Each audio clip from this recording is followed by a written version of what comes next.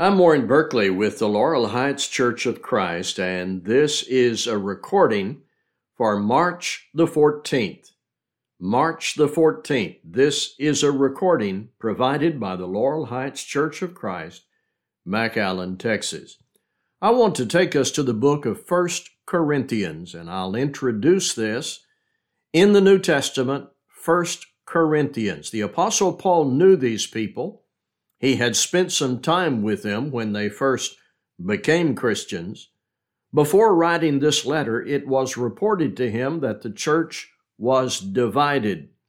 Paul is responding as an inspired apostle of Christ to this problematic situation in Corinth. It was not that there was just one issue.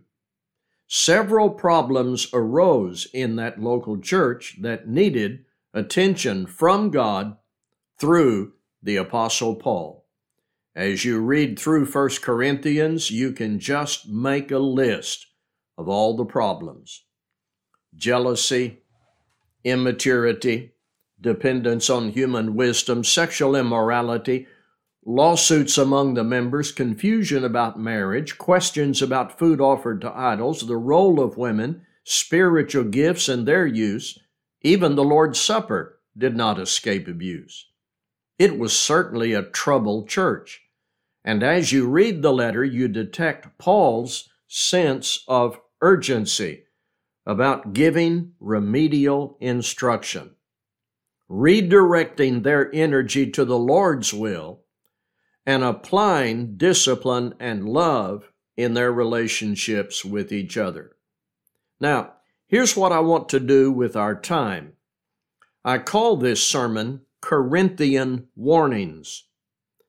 As individual Christians and as members of a local church, I know we don't want to ever become like Corinth as people or as a group. This is a colorful example written in the New Testament of what not to do, how not to think and act and speak. So, I have for us 3 warnings from the Corinthian letter, and then I'll conclude with a positive note from the same epistle.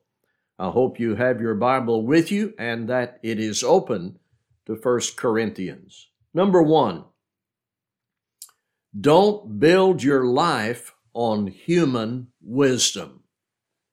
Don't build your life on human wisdom. Listen, please, in 1 Corinthians 1, verses 20 through 25. Paul said, "Where is the one who is wise? Where is the scribe? Where is the debater of this age? Has not God made foolish the wisdom of the world? For since in the wisdom of God, the world did not know God through wisdom, it pleased God through the folly of what we preach to save those who believe.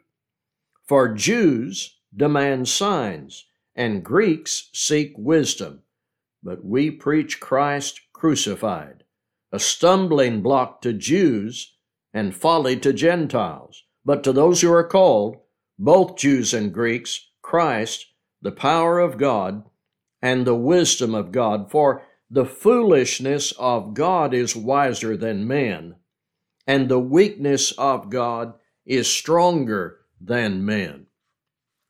One way to think of this is, who has real wisdom? Who has real wisdom? And of course the answer is God, the Creator. While God made us in His own image, loves us, and offers to save us through Christ, He has not bestowed upon us wisdom equal to Him. We don't know everything God knows, and we are certainly not equal to God or above Him in wisdom. In this passage, God stands above all. God stands above us. To such a remarkable degree, Paul said the foolishness of God is wiser than men, and the weakness of God is stronger than men. Now, that's accommodative language. And it is designed to make the point, may I say it like this? Make the point of how lacking we are in wisdom compared to God. Now, while your Bible is still open to that place, listen to how Paul expands on this, moving now into 1 Corinthians chapter 2. I'll read verses 1 to 5. Paul said, "And I, when I came to you, brothers, did not come proclaiming to you the testimony of God with lofty speech or wisdom, for I decided to know nothing among you except Jesus Christ and Him crucified. And I was with you in weakness and in fear and in much trembling, and my speech and my message were not in plausible words of wisdom, but in demonstration of the Spirit and of power, so that your faith might not rest in the wisdom of men, but in the power of God." The point, mark that last verse, 1 Corinthians 2:5, our faith should not rest in the wisdom of men, but in the power of God. The power of God is delivered to us through the gospel of Christ. Don't build your life on human wisdom. There is today, and going all the way back to New Testament times and before, a worldview, a school of thought that is often called humanism. Humanism alleges that man's wisdom is the ultimate. Of course, we believe that is wrong. But one problem with that way of life is human wisdom is not unified. Men who are considered wise in any time or culture are not in agreement about what is wise. And so in Corinth, there was what? Division. Some believed their men and their group held a good grip on wisdom. Others opposed their claims of wisdom and promoted their own take on wisdom and what their group thought was wise. So this history warns us today. The takeaway is our faith ought to rest not in the wisdom of men, but in the power of God, which is delivered to us through the gospel of Christ. Speaking personally, I am constantly aware, and I often confess, there are men and women smarter than me with knowledge I've not acquired. I'm impressed with the academic background of so many who have attained extraordinary knowledge, but I will not build my life on what they say. I will not agree that these intellectuals exalted by humanists are equals to God, or that I need their wisdom to lead me to God. Paul says in 1 Corinthians 1:29, no human can boast in the presence of God. Number 2, don't be brought into bondage. Listen to this in 1 Corinthians 6 and verse 12. All things are lawful for me, but not all things are helpful. All things are lawful for me, but I will not be dominated by anything. In the confusion, division, and humanistic trends in Corinth, all kinds of arguments and excuses were offered to justify sexual immorality and other sins. You learn back in chapter 5 in 1 Corinthians, there was a man in that local church guilty of sexual immorality. And it was not just a suspicion or rumor, it was confirmed and commonly known and, sadly, tolerated. No rebuke or action. Well, a variety of weak arguments and slogans and excuses were made in a vain effort to justify sexual immorality. Here, Paul, I believe, states or quotes one of their vain arguments and destroys it by bringing to their attention the reality of being dominated or brought into bondage by something that isn't helpful. Even if something is right, though Paul doesn't concede that in this context, he goes with their argument. Even if you think something is right, you must consider, is it helpful And will it really turn out to be a loss of self-control, the indulgence, the bondage of living like that?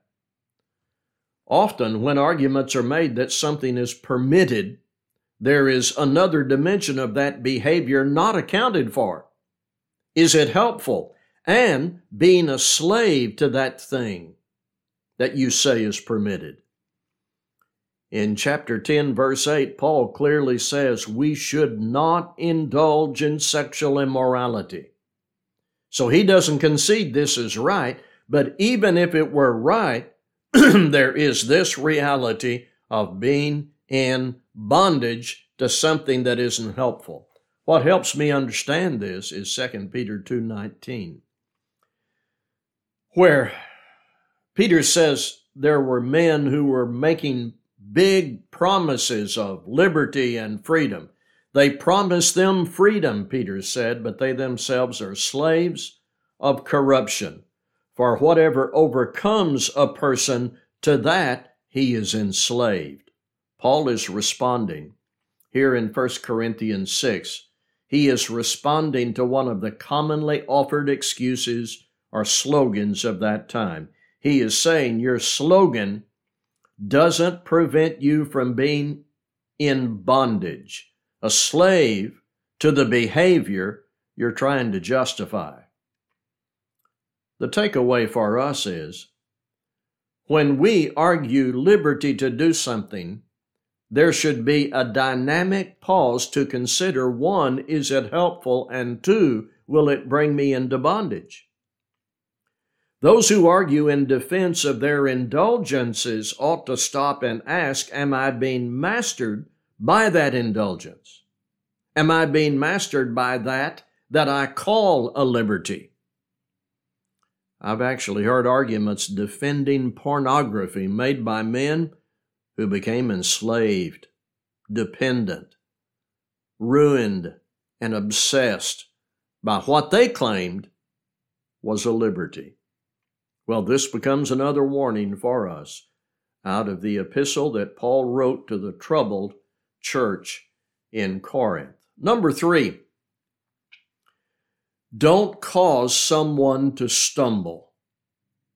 Let's listen to this as argued by Paul in 1 Corinthians chapter 8 and verse 9. 1 Corinthians 8 and verse 9. But take care that this right of yours does not somehow become a stumbling block to the weak. Context. Some of the unrest in the church at Corinth concerned religious diet influence claims concerning meat from the marketplace that may have been remnants from idolatrous altars. Paul said earlier in chapter 8, an idol has no real existence. There is no automatic spiritual or moral contamination from food. However, what must be taken into account is how will this affect others? What message or influence might be conveyed? That's the context of 1 Corinthians 8:9. But take care that this right of yours does not somehow become a stumbling block to the weak. Here again, an argument is made, I have a right to do this, but in the exercise of that right, others may be encouraged to violate their conscience. The takeaway, the warning for us is, I must always be concerned about the impact or the message my behavior sends to others, even when I'm doing something that doesn't violate my conscience. Paul teaches in this context, the food doesn't automatically contaminate you spiritually. But if your consumption is known by others who are still sensitive to that matter, take that into account. Paul was so strong about this point, he said in the last verse in chapter 8, if food makes my brother stumble, I will never eat meat, lest I make my brother stumble. Technically, it may be right, no sin involved, but shouldn't we consider these sensitive matters in terms of influence? That's the warning. And this is based on love for your weaker brother. Now, we've considered these three warnings. Remember, I promised a positive to close. The New Testament epistles contain warnings for Christians today, but also positive statements of good aim, direction, and assurance. I want to give you a couple of those before I close. 1 Corinthians 10:31, so whether we eat or drink or whatever we do all to the glory of God. If I want to resist the temptation to be captivated or deceived by human wisdom, if I want to never use my liberty or claim to liberty to become a slave or cause my brother to stumble, I need to have this purpose firmly fixed deep in my life. Do all to the glory of God. That will guard my heart. 1 Corinthians 15:58, Paul said, therefore, my beloved brothers, be steadfast, immovable, always abounding in the work of the Lord, knowing that in the Lord your labor is not in vain. Paul in the Corinthian correspondence gave stern rebuke, warnings, and what we could call remedial instruction to fix their problems according to the will of God. He did all of that inspired by the Spirit of God, loving these people and encouraging them to abound in the work of the Lord, engaged in labor that was not in vain. May that be my purpose and your purpose, to avoid the personal and congregational mess that was at that time the church at Corinth.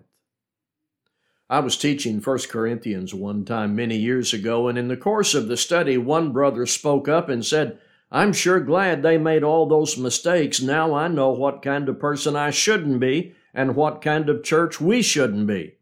Well, we never want to be glad that people get off track. We're so deceived and carnal. But we can be glad that God responded through the writings of the Apostle Paul. Read the Corinthian letter to help you abound in the work of the Lord. And thank you for listening to this recording presented by the Laurel Heights Church of Christ, McAllen, Texas.